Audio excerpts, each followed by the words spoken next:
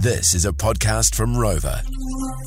Well, Oxford Dictionary, they've come up with a word that sums up 2022, and that word is goblin mode. Could I just ask you here for the criteria again? I'd like to know, how do they arrive at the word of the year?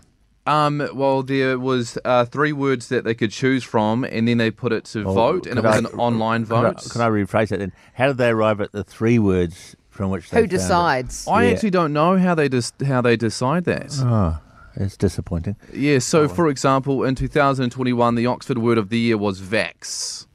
Yeah, but people were talking about that at the time. Totally. No one's talking about goblins in my circles. People since 2009 have been talking about goblin mode because that's how it first sort of gained traction on Twitter.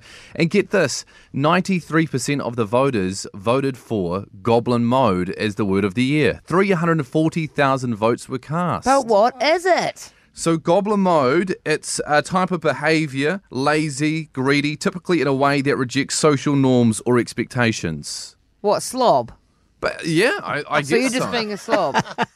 So when Sounds Gary like goes to the cafe next door in his slippers, he's in goblin mode. He's in Would we goblin agree? mode, 100%. So why is it called goblin mode? Goblin slobs.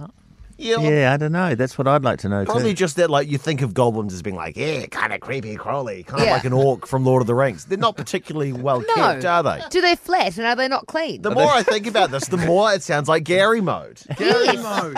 There's been a mistake. That's going to be the word of 2023, Gary mode. That's brilliant. But the thing that annoys me, it's not even a word, it's 2 words. That also. Well, hold on a annoys minute. me. Is the 2 words separated or do they run together? They're separated. Goblin space mode. That's ludicrous then. And this is Disqualified. from the Oxford Dictionary, Gary.